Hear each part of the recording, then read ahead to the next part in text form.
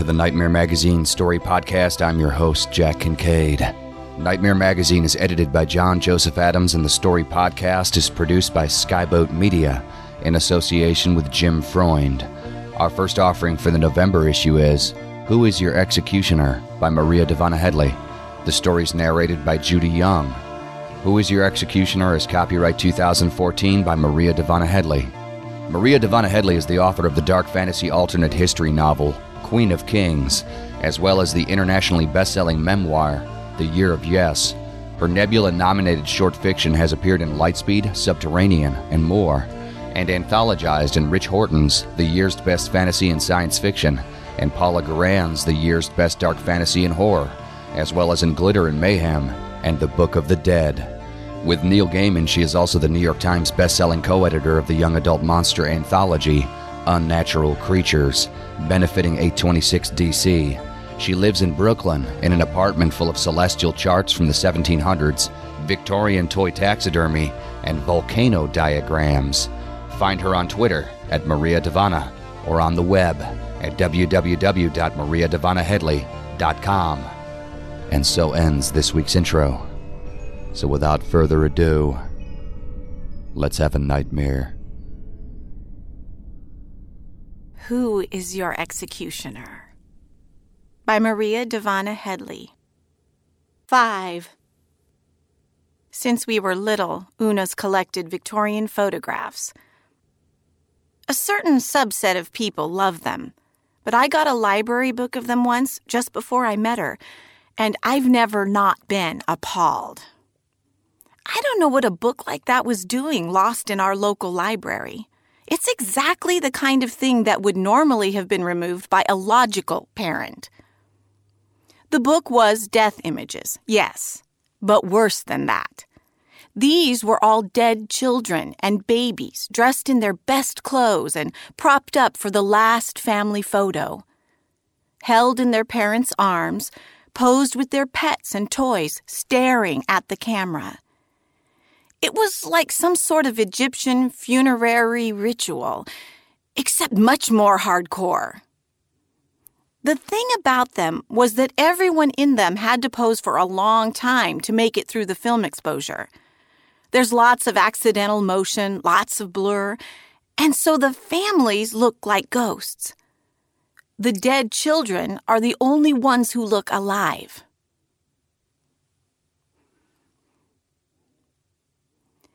Did you hear about Una? Because if you did and you didn't call me, I don't know who you are anymore. The voice on the other end of the line says. The same rattle Trevor's had in his voice since we were 7, a sound like tin cans tied to the back of a wedding day junker. It's been a while since we've spoken. Since I've spoken to anyone, really. I tried to start over with new people, but I was still the same person, and it never works the way you think it will. Trev and I faded out in a record shop a few years back, arguing over Kate Bush for reasons that are now difficult to recall. Kate Bush wasn't really the problem. The problem was the way friendship can tilt into more than friendship for one person and less than friendship for the other. Trevor and I have a history of cheaters' matinees in crappy, unair-conditioned theaters. Back then, we watched superhero movies together, the $3 shows where no one we knew would be hanging out. Sometimes I reached over and put my hand in his lap, and sometimes he put his in mine. We were having an affair, but neither of us could commit to a bedroom. Instead, it was his fingers inside me and my hand on him, both of us watching the latest incarnation of Spider-Man like nothing was happening below our waists.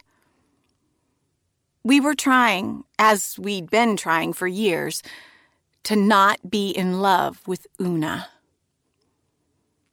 What about her? She and I have history too, but not the history I wanted. Probably she's gotten married or is happy or had a baby or something. I'm expecting a New York Times announcement, her with something handsome beside her, a grinning sports playing something. And Una, her yellow eyes and long red hair. She looks, and has always looked, like a tree on fire. She's 6'2" and covered with freckles. One time she and I were naked, and I drew the constellations on her with a Sharpie. All there. Next time I tried it, they were gone. There were new configurations, but not the ones I'd mapped. It's getting to be time again for weddings and babies. This is the second time round after the first marriages. Trevor's been divorced a couple years now, and I'm single again too, after trying to settle for a woman in Georgia who got pregnant by a sperm donor and then said witheringly, "You always act like you're so smart, but you're not as smart as you think you are. You're fucked up. You're in love with her, and you should stop lying about it." She was 4 months pregnant, and I hadn't noticed. I didn't know she wanted to have kids with me, and she didn't, it turned out. She wanted to have kids without me. Now I'm back in the city, avoiding my roommate. My life, what there was of it, has dissolved like Kool-Aid in a cup. We're all 37. Trevor and Una and me, and we've known each other since second grade. I haven't talked to Una in years. Every time I see her name in my inbox, I delete it. After the last time I saw her, I'm better off alone. She messes with my head. "She's dead," says Trevor, sounding astonished. "Una finally died." He says it like Una's gone to India. I'm used to mishearing things like this. Every time I pick up the phone, I think someone's going to announce a tragedy. I've been writing a lot of condolences. Every one of my parents' generation fizzling out, and a fair number of mine, too. Suicides and cancers, car wrecks.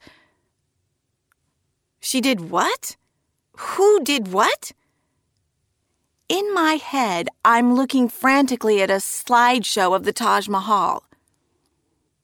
"Una," he says. "What the fuck? Una died. Where are you?" I take a moment to try to be this person in this world where Una isn't. "On my way wherever you are," I say. "Around the corner from your place, in that bar, the shit one." I didn't know he knew where I lived. "Are you drunk yet?" "I ordered for you. Your ice is melting." I walk in, and there he is. His hair long and dark, his face gaunt. Goatee pointing off his chin like he's a cave ceiling. He's got on a T-shirt that I recognize, an anatomical drawing from the 1700s, a memento mori, a face pared down to the skull on one side, handsome and bearded on the other. Trevor has the whole bottle on the table, and when I look at it, he shrugs. "To Una," he says, and raises the bottle at me.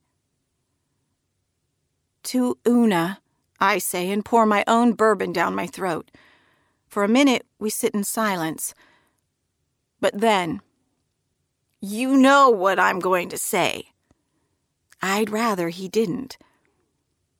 "Is she really dead?" Trevor insists. "Where is she, if she's not? Is she back there?" "I don't know," I say. "How would I know? We don't even know where there is. Not really, Trev. What do we know? Nothing." "Because," Trevor says, "you know why I'm wondering." And he sings it against the rules, the first time I've heard it in years. dead girl, come alive." "Christ, Trev, fucking don't," I say.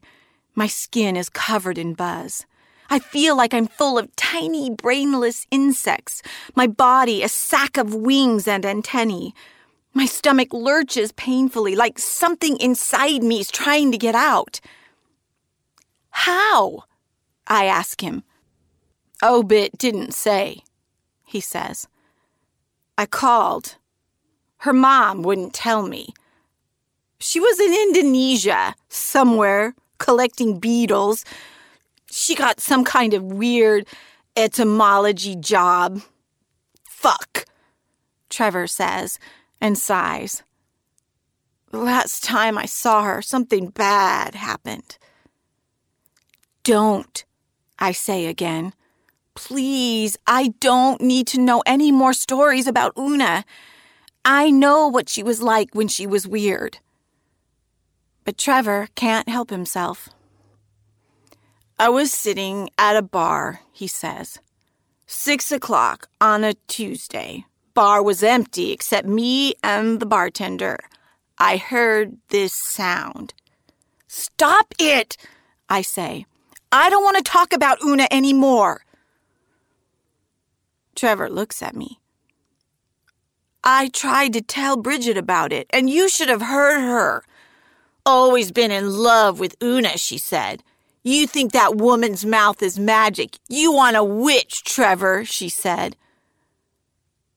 I look at Trevor. He blushes.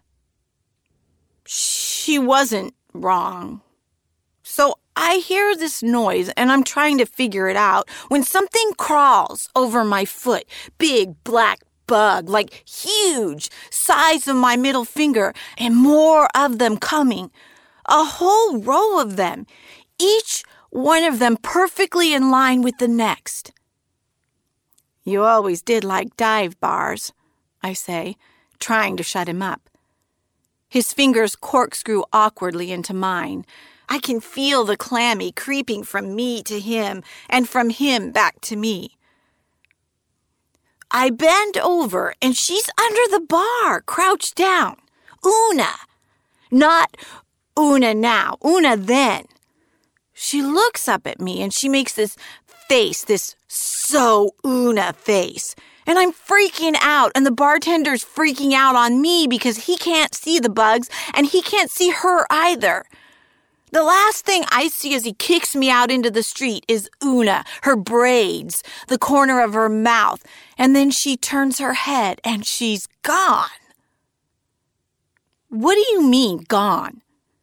Like she folded up. She didn't fold up.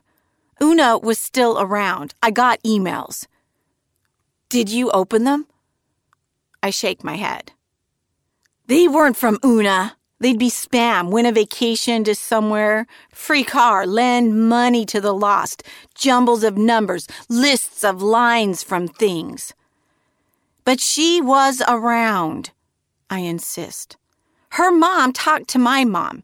She grew up. You know she did. Come on, we both slept with Una. She was like an animal, Trevor says. I wonder how much he's been drinking. An animal that might bite your face off. He fumbles in his jacket. I brought something, he says. I know you don't want to see it. We used to be special. Now we're grown-ups, and this is what you learn. Special children turn into fucked up adults. You can't even use the word magic now. Back then, we said it all the time, like we'd fallen into something amazing, like what had happened when we were 7 could only be a good thing. Something went wrong. I don't know if it's ever going to be right. He brings a snapshot out of his pocket. Faded from the 80s. I don't have to look. The 3 of us the day we met. Una in the middle of the photo. She'd lost a front tooth. Yellow dress. I'm in a dirty t-shirt printed with a buffalo. And Trev's shirtless. We're on the steps of the trailer my mom lived in back then. It was the first day of summer, and we'd met at the swimming pool line, but they wouldn't let Trevor in because he didn't have a suit. Una, who was already in her swimsuit, took it off and stood there naked. She said, I don't have a suit either. It took about 2 seconds for all of us to get kicked out, including me, because I'd seen Una, and so I took my suit off too. In the picture, both Trevor and I are blurred. We were jumping. "Look at her, Zell," Trevor says. And there's something in his voice that makes me want to shut my eyes. "Look at the picture. Tell me I'm not crazy." I look over Trevor's shoulder instead, out the door of the bar. From the dark and into the cold, bright January street, I see a girl walking past, pale yellow sundress, long red hair, a hitch in her step that I know, except that this girl isn't 37, and as she passes, she presses her fingers to the glass and looks in at me. "Trev," I say. "Trevor. This is the only one she was in, and now she's gone," Trevor says, shaking the photo at me. "So, maybe she's really dead." The window explodes inward. 4. Kagome, Kagome? Una asks me and laughs. All kids' games started as adult games. That's not more creepy than the normal ones. "I think it's creepy," I say. "Who is my executioner isn't an adult game. It's not a fucking game at all. Why would you need to know who your executioner is? You need to know what your crime is. You need to know who accused you. The executioner isn't the point." "Maybe you want to know who's capable of actually killing you," Una says, sitting twist-legged in front of me in a blue bustier and a pair of ridiculously short cutoffs. "Like, maybe they're your lover, Zelly. Maybe you know their secrets." We're 27, and I'm sleeping with her for another round of probable heartbreak. She's midway through a dissertation on children's games, and everything about it makes me miserable. Una knows all my secrets. I don't know hers. I only know she has them. She's been mostly normal lately. Mostly Una. This gorgeous, eccentric, charming enough to sideswipe the fact that she's professionally a scholar of creepiness. This has always been true. She can do better than pass most of the time. There's a thin line between out of control and spectacular. I'm in love again, considering tattoos of Una's name, because here she is, her hair in long copper braids, each one interspersed with black lilies she's bought somewhere. She's not goth. The flowers are alive. We're in a coffee shop she likes, a place hung with bad art and someone in charge of the playlists who chooses Alan Lomax recordings of field songs. I hate it. Slave songs played over a backdrop of cappuccino steaming. Una's always been like this. It makes everyone else skeeved out. Una collects horrible things. I regret ever introducing her to the pictures of the dead, but that ship sailed. Her walls are covered in them now, all beautifully framed. It's only when you look closely that you wish you hadn't. There's one she's had blown up. Black beetle on a little blonde girl's face, right at the corner of her open eye, like a tear. It's about a beheading, maybe, or about a woman in a cage. Anyway, it's Japanese, Una says. And it might not be creepy. It might just be sweet. Translators disagree, and so does everyone else. She shows me the game, even though I should know better than to play with Una. She doesn't play fair. "You're the Oni," she says, "the demon who gets killed." She blindfolds me in the park with a long red scarf she's uncoiled from around her neck. She recruits a bunch of kids, and the group runs around me. Una singing in Japanese. Kagome, kagome, kago no naka no tori wa, itsu de yaru, yo aka no bani, tsuro to game gusobeta, ushiro no shuman da'ar. I don't know the words to the song and can't see the kids. I don't want to do any of this. Old history. Bad history. The kids don't mind. It's blind man's bluff combined with ring around the rosy, except no one falls down. When, through some silent signal, Una ceases the ring running around me, I'm supposed to stand up. After that, she hasn't given any instruction.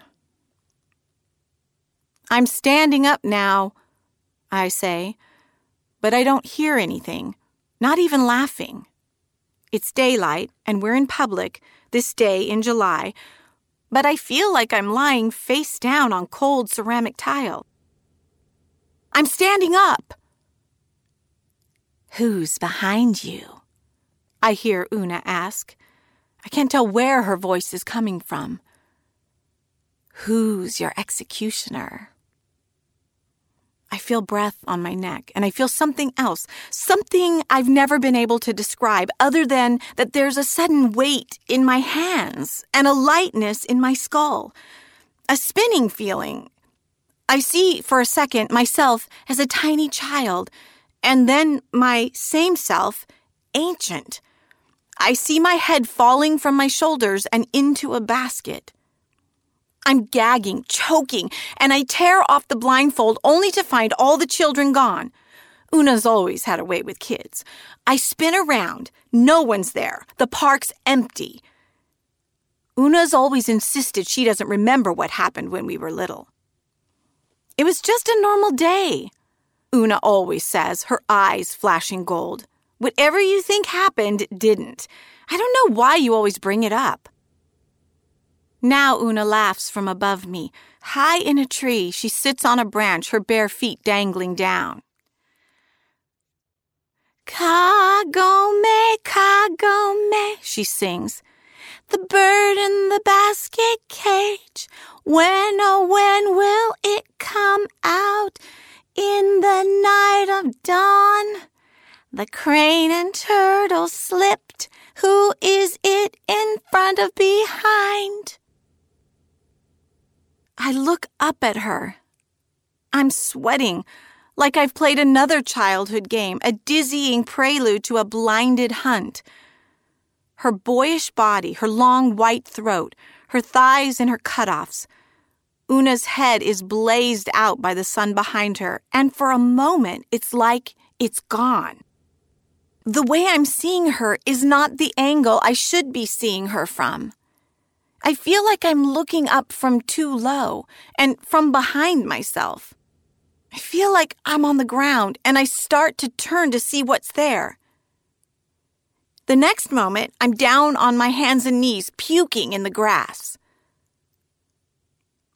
You're so sensitive, Una says, holding back my hair, her fingers on the back of my neck, and I shiver. She got down from that tree faster than she should have. I didn't hear her land. There's something boiling inside her, a kettle left on the fire. I raise my head to look at Una, and what I see is not Una, but something else. Who is your executioner? Una says. Come on, it's just a game. She runs her fingers along my thigh, and it's like I'm being flayed.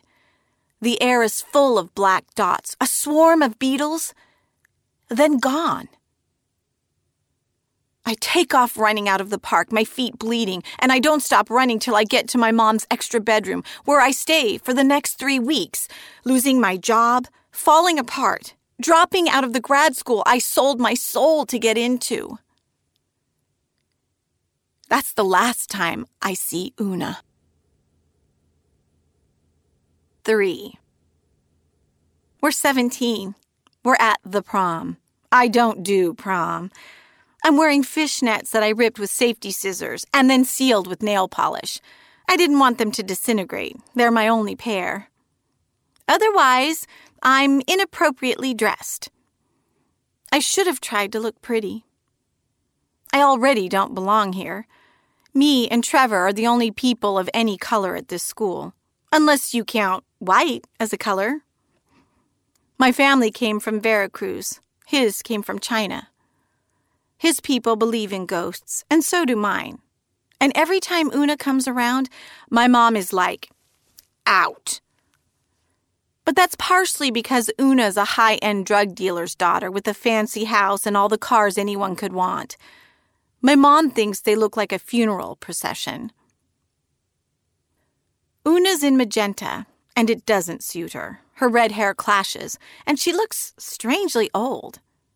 Her mother took her to a salon and got her hair done into a high top knot full of bobby pins and hairspray and fluffy silk flowers. Her neck is like a too thin stalk for a peony, and her head keeps sagging. She's got vodka in her water bottle. Periodically, she looks at me and grins, her eyes lined in silver.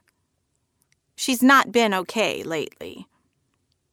She's gonna puke, says Trev. No, she's not, I say. Una is known for her iron tolerance. Trev and I are the least of her interests tonight. We're watching from the edge of the dance floor as Una leads the dance. She's the prom queen, of course.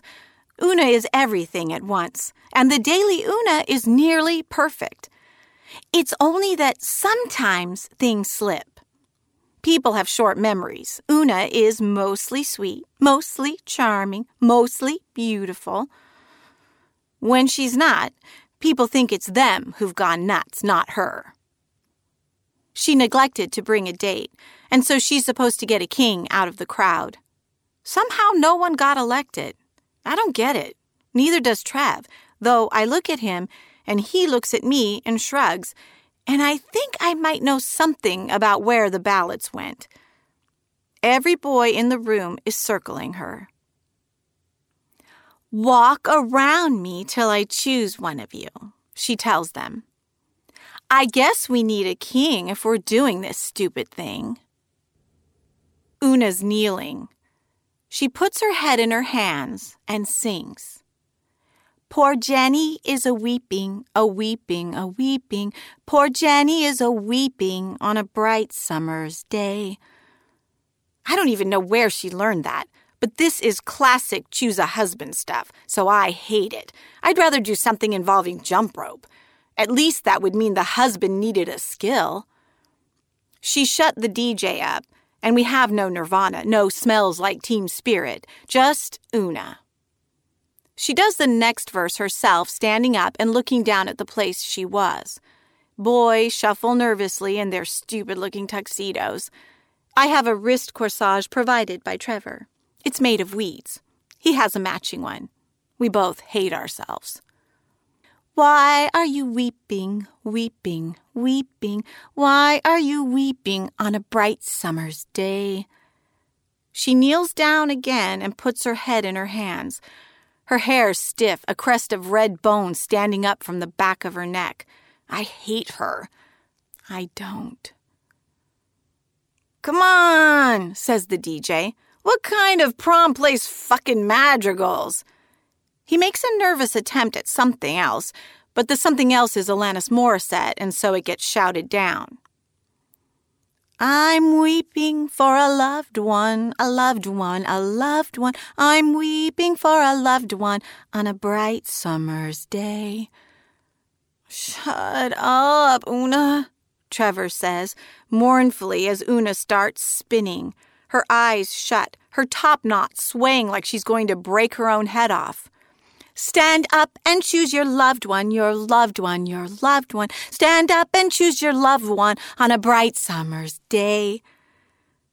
I see something moving out of the corner of my eye near the doorway of the gymnasium, near the photo backdrops. We got our picture Polaroided there earlier, me and Trev and Una, looking all wrong together. A trio of suspicious class hierarchy. The popular girl being nice to the weirdos. The weirdos embracing the popular girl. And even as we got shot, I knew it was a trick. Una was the weirdo, not us. Trevor and I were tag-alongs, as always. "That's strange," said the photographer, squinting at Una, who smiled at her. "What's strange?" "The pretty one," said the photographer. "You're not showing up very well." "Am I not?" said Una, as though this wasn't something she already knew. "Maybe it's the glitter," said the photographer, looking bewildered. "We'll do the real one. That's $20 for the wallet prints." "The wallet prints won't turn out."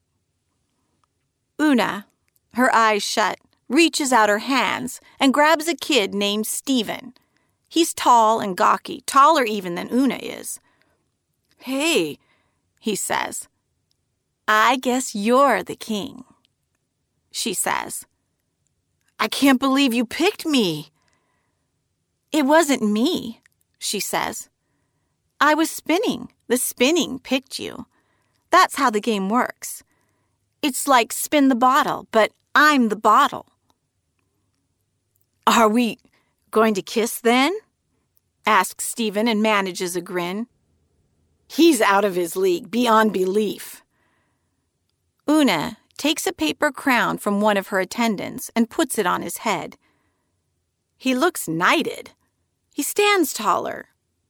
The foil shines, and it's horrible for a second. I see Trevor cringe too. Blade, I'm thinking. But then it's just a crown made of craft paper and staples. Una takes a step back from Stephen and looks at him quizzically for a moment.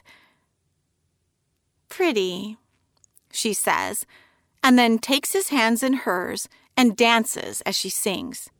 "Shake hands before you leave her, you leave her, you leave her. Shake hands before you leave her on a bright summer's day." She lets go of Stephen's hands, and I feel Trevor flinch. Something's moving over by the photo backdrop. Something small and fast, a flash of yellow, long red braids, holding hands with someone else. This person, tall and slender, same hair, but this hair caught up in white streak snarls. The somethings are spinning, running, flying around the edge of the room. I look back in time to see Una kiss Stephen very properly, very gently on the mouth, and him, dazzled, kiss her back. "Oh, no," says Stephen. He lifts his hand to his mouth. His eyes widen. Stephen starts coughing, and Una leans toward him. He doubles over. A crowd around him. He coughs harder.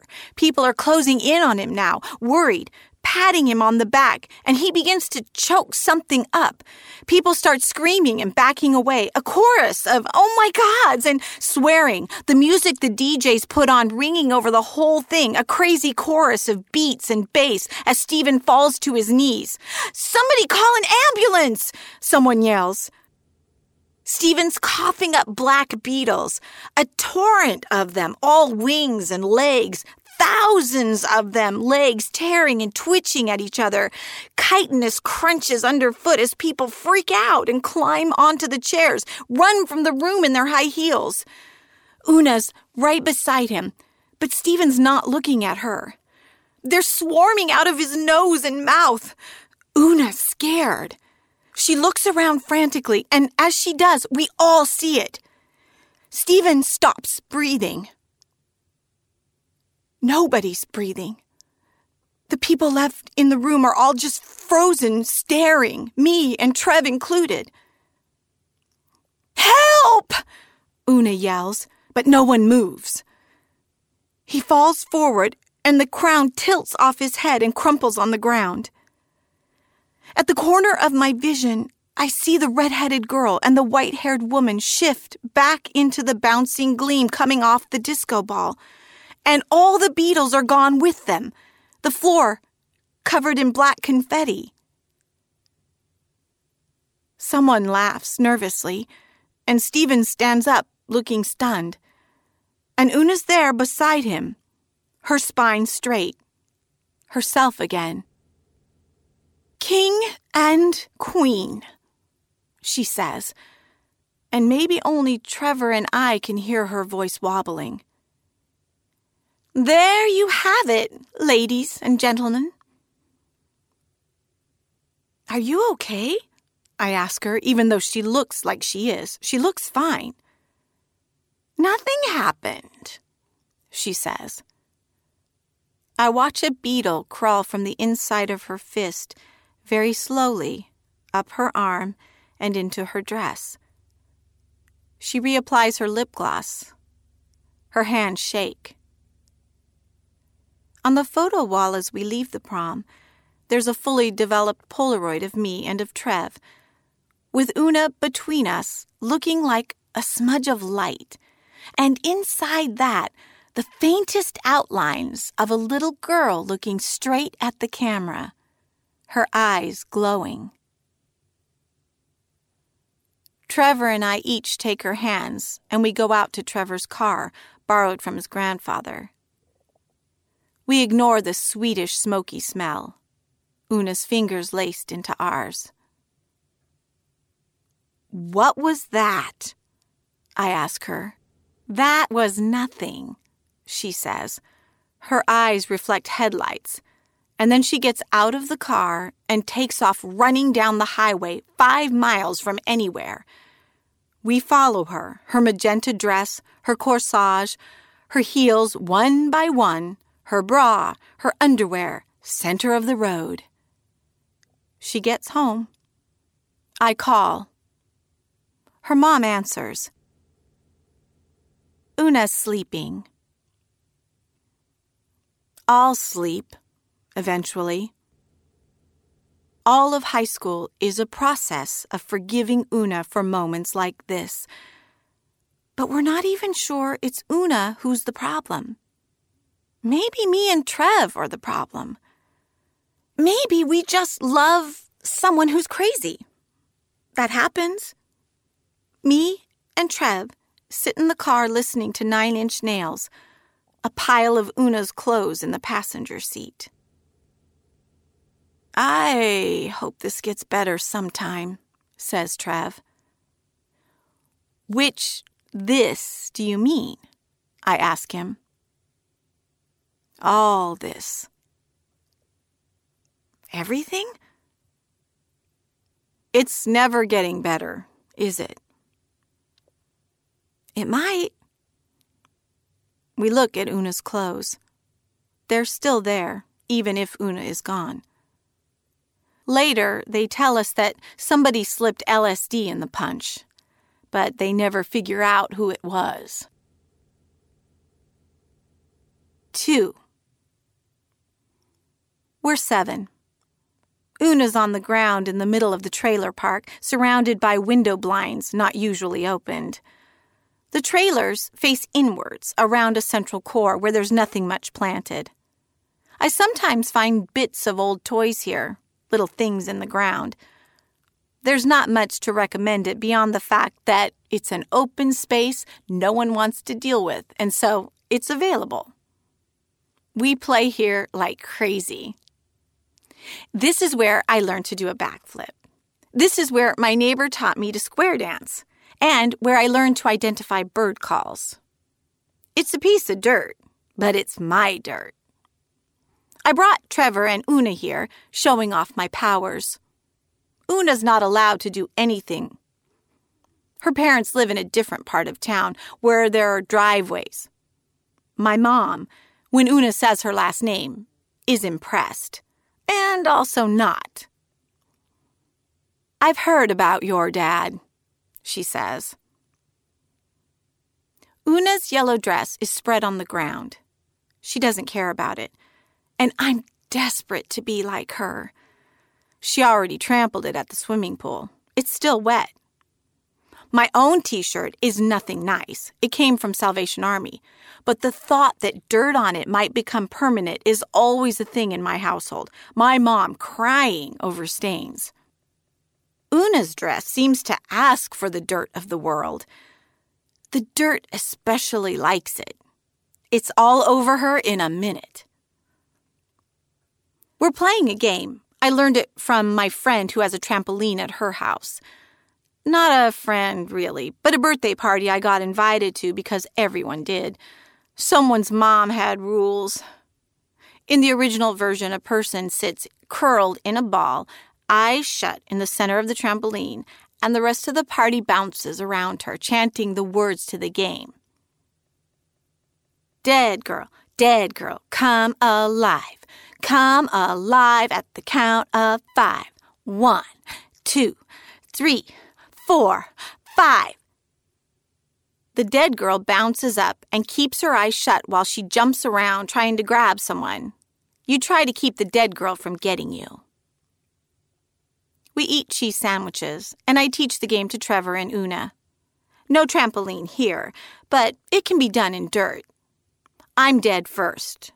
I curl up, and Una and Trev run in circles around me, singing out the words to the game. I'm smelling the ground, hot and dry, and under that, something chemical that burns my nose. I stand up blind and start hunting for them. It only takes me a second to grab Trevor because he can't stop giggling. Dead girl, he says weakly because he's laughing too hard to talk. You must be bad at hide and seek, says Una. Then Trevor's dead, and he can't get either of us because we're better at it than he is. Una's moving fast, and I keep looking at her, and finally, I'm looking at her so hard she turns around and says, "What?" and then stumbles and cuts her knee on something.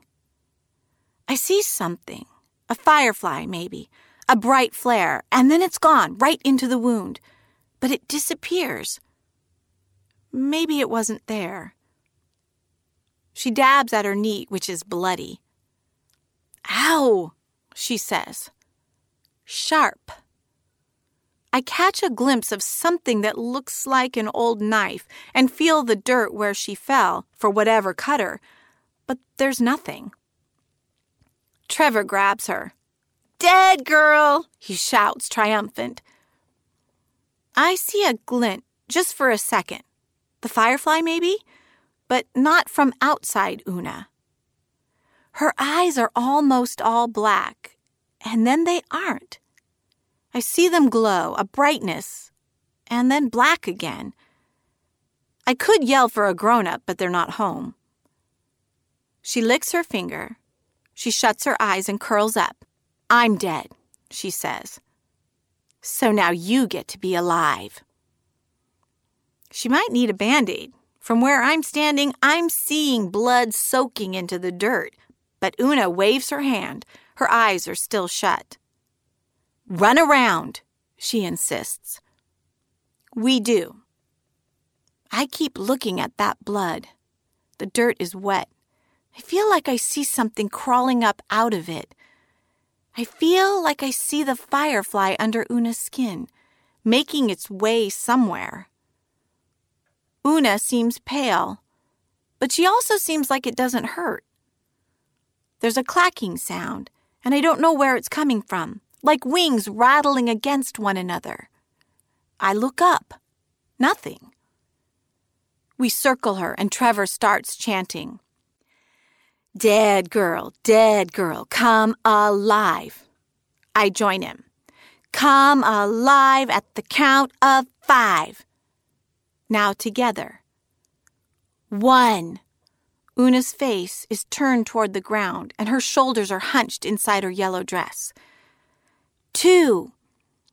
And the sky has thunderheads. Una's totally still. I want to start laughing, but I don't. 3. And a dog's barking. The last light's on Una now from the sun coming down, and I hear a screen door slap itself against a door frame like a mosquito killed on a thigh. 4. And Trevor's jigging high-kneed behind Una and then around in front of her. She's still as a statue, and for a second, that's what she is. A marble girl, hard-skinned and smooth and waxy as a plum. There's a smell, an oven smell, and then a cold smell, a dark blue-green smell, and I feel my bladder give. Trevor doesn't notice. He's swooping and bouncing, and Una doesn't notice either because she's getting up. 5! Trevor shouts, but Una's already off the ground. Not Una. Someone else, unfolding like a newborn calf, awkward arms and knees all folded up, red hair to her waist, ragged yellow dress, pale speckled skin and wide eyes. I look at the ground. Una's gone. Dead girl, the lady says and looks at me. Her lips are parched. She's filthy. She raises her hand to her mouth and coughs, and I'm stuck in front of her as she gags on bugs. The whole world's full of bugs suddenly, all kinds, and I don't know where they're coming from, but I can see them coming out of the sky and up from the dirt too, all in rows, and then, in a rush as quick as glittering as water, beetles and moths and lightning. "Where's Una?" I ask the lady, but she doesn't answer me. In the sky around us, something's ripping, like nylon stockings running down from the center of the dark. Brightness rolling casually from behind the black. Holes all around us. Lightning bugs disappearing into them, a blink, a blink. I feel her hands on me, on my shoulders, and she's looking down at me as her head rips off her shoulders and falls. I'm a basket. I'm a hoop. I put my hands up to cover my face, and I catch her crown of braids. One of my fingers sticks in her mouth, and I feel her teeth in my skin. Another in the corner of her eye, and I feel it give, squishing, wet, a ripeness. Una! I'm screaming, and I'm holding this dead thing, and I move my hands, trying to drop it, but I can feel her skull. I can feel her jawbone and the sockets of her eyes, and she's dead. I look at the ground, and it's covered in a carpet of dying lightning bugs. The head in my hand says something, but she can't even talk. Her tongue is thick and garbled, and my hand is in her mouth, and when she looks up at me, I see one of her eyes is missing. I can't move. I can't scream anymore. The sky is ripping open. I see ambulance lights and someone on a motorcycle. I see a fish hook gleaming. I see a pile of bodies. I'm seeing all these things, and I also see my own skinned knees in front of me, and my mom is nowhere. A dark hole in a pale face, a mouth around my hand, bugs crawling out the corners, dirt everywhere, and blood, and then it's done. There's a flash of light brighter than the bugs. Trevor's standing behind me with a flashlight, and all the screen doors are opening, and Una's on the ground in front of me, a flickering image at first, fetal position, dress torn, and all around her this woman, a bigger version who looks at me, her eyes screaming, glowing, and then she's gone. "Don't," she says, but she's not saying it to me. The sky zips itself like the back of a dress. Una sits up.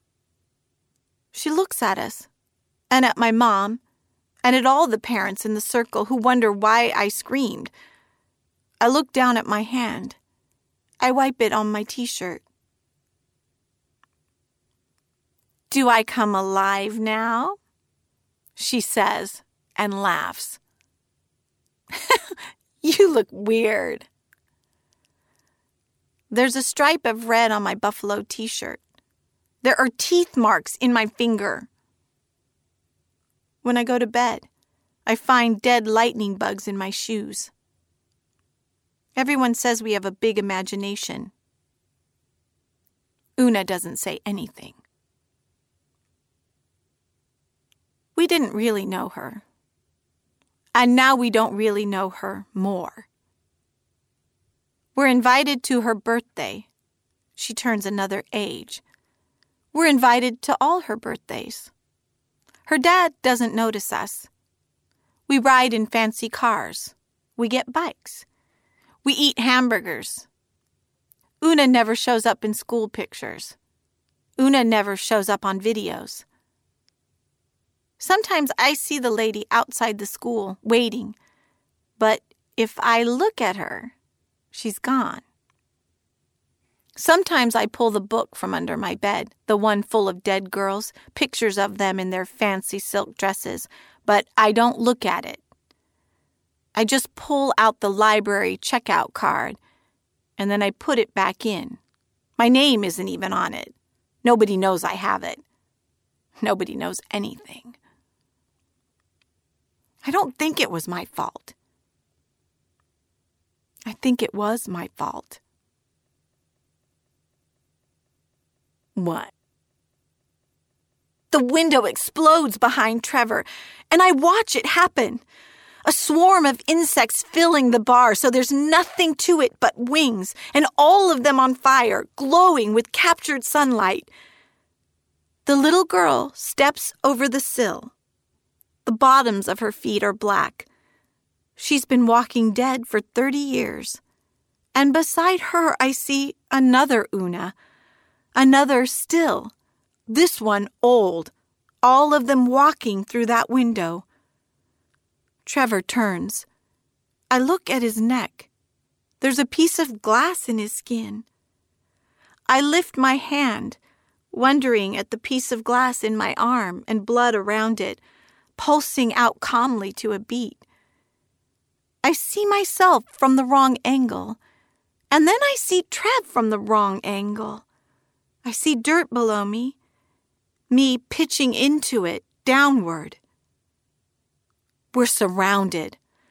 All the Unas are in the bar with us, and there's something about them. The way their hair is braided, the way they hang for a moment by their necks and then tilt forward under the blade, the way we're everywhere at once. An execution on a hillside somewhere. Una's head shaved, a basket to catch it, and an execution in a prison somewhere. Una's head hooded, and an execution on a street somewhere. A little Una and a car slamming its brakes on. A grave full of beetles. A little Una in a Victorian dress. A little Una made of light, her whole body glowing and then dark, glowing and then dark. Trev and I are on the floor in a landscape of glass, and both of us on our knees. Who'd we bring back? I ask him, because we tangled time back then, 30 years ago, and the Una that was with us that day is not the Una we've ever seen again. I've known it, and Trev's known it too, and now we're going to die knowing it. We've seen her sometimes, glimpses of the original. But she's wired together with something else, an Una full of centuries' worth of dead girls, all held in one body, all moving at once. I've tried to puzzle it out. 30 years of antennae and wings, 30 years of insects crossing centuries, flying fast. No one would listen to me when I tried to talk about it. I stopped trying. I thought I might end up shouting, trying to tell strangers. No one ever believed that something came up out of the dirt. No one ever believed she was a nest full of spirits, and I tried not to believe it either. I tried to be ready to go. I tried to be ready to skip back in time, to die over and over, to be whatever it is Una needs me to be. Trev's looking over my shoulder at her. Who's your executioner? Says Una from behind me. You catch your own head in a basket and spend the rest of time carrying it around with you. You get murdered in Mexico and dropped into the dirt, and no one ever finds you. You get beheaded for being a witch in Massachusetts. You walk through a jungle with a basket on your head. You fill a basket with bugs. You die in a pit in Indonesia, shot for selling them to the highest bidder because the beetles all contained God and you black marketed them. She pauses. I did that one time. Maybe that's how this started. She leans over me. You shake hands with your lover before you leave her. How about you, Sally? You used to love me. Do you still love me? She coughs, a lightning bug on her tongue. This Una's not the little girl Una, but the ancient Una. Her body full of bright, her eyes dark. Where is she? I ask. Trev's choking, and a little bit of blood is coming out of the corner of his mouth. There's no Una left, she says. We filled her up. But there's a flash in those eyes, a 30-year-old circle of dirt. The ancient Una looks at me, her head tilted, black wings running down her cheeks. The 37-year-old Una looks at me too, and Trev. She leans forward and picks him up. She blows into his mouth, and in her breath appears a black butterfly. Trev gulps. Una? Trev asks. Are you in there? I'll take the rest of them. Let's go home, Una, I say.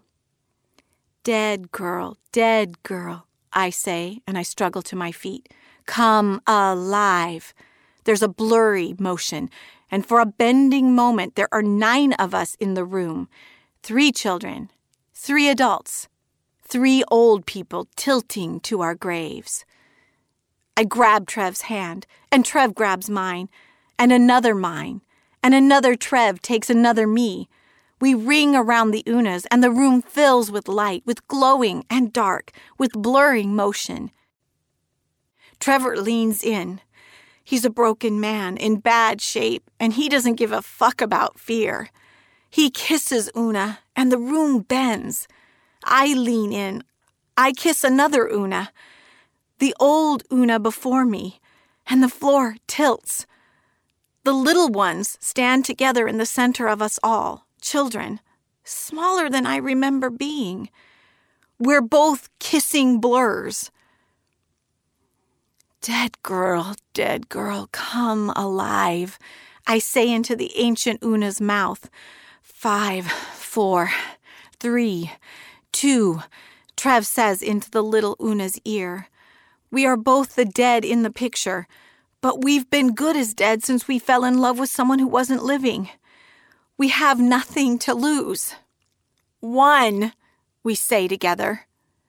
I see my executioner, and I see us all weeping for a loved one.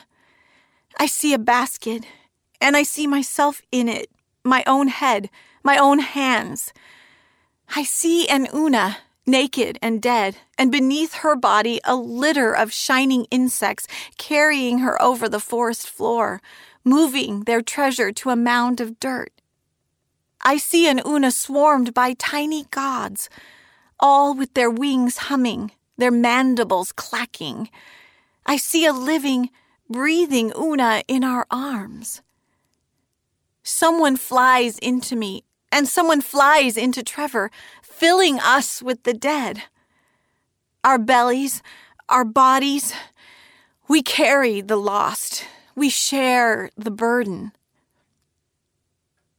But on the floor, there's a circle of dirt, and curled in it is Una asleep, like a volcano erupting, like a yellow iris blooming, her hands full of old knives, rusted with centuries of exposure to the elements. She opens her eyes. When did we get so old? She says. And outside, it's bright and gold and summer.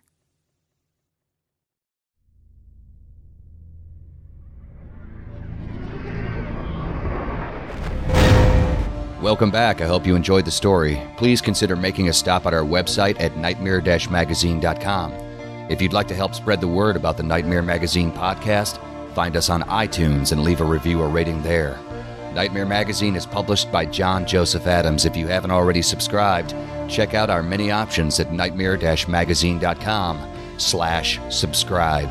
The stories of this podcast are produced by Skyboat Media, the most respected independent audio production team on the West Coast. They are headed by the Audie and Grammy award-winning narrators Stefan Rudnicki and Gabrielle DeCure.